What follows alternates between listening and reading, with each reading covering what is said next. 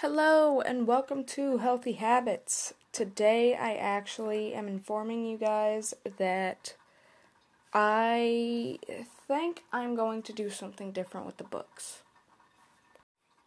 Now, I want to make it very clear that I'm not just going to give up on the genre completely.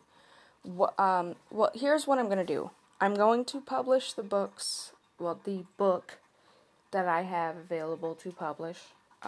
There's one that didn't really get sold, and I'm glad it didn't, because I got into a little bit of legal trouble with some of the manuscripts that somebody got a hold of.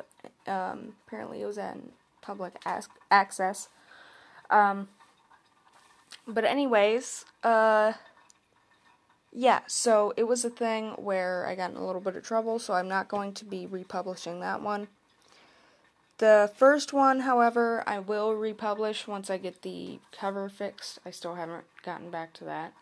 But once I publish that, I think I'm going to go about publishing my books and the genres they're in a different fashion. So, for example, I'm not really going to touch up on money anymore because I feel like I'm not really in a position where I should be talking about money. However, I am in a position where I can talk a little bit about health. I do research on it a lot. And I'm somebody who can talk about my experience that is unique. Most people who are diagnosed with autism don't find out, or they find out when they're children. They don't usually find out as an adult. So that's something that, you guys might be able to learn about, or my experience as an only child. A lot of people, in fact, majority of people, are surprised when they hear that.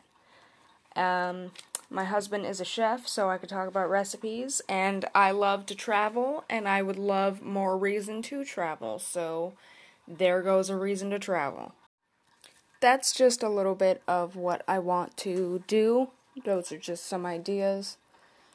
This way, I'm more inclined to actually write these books. But I hope you guys are staying safe, happy, and healthy.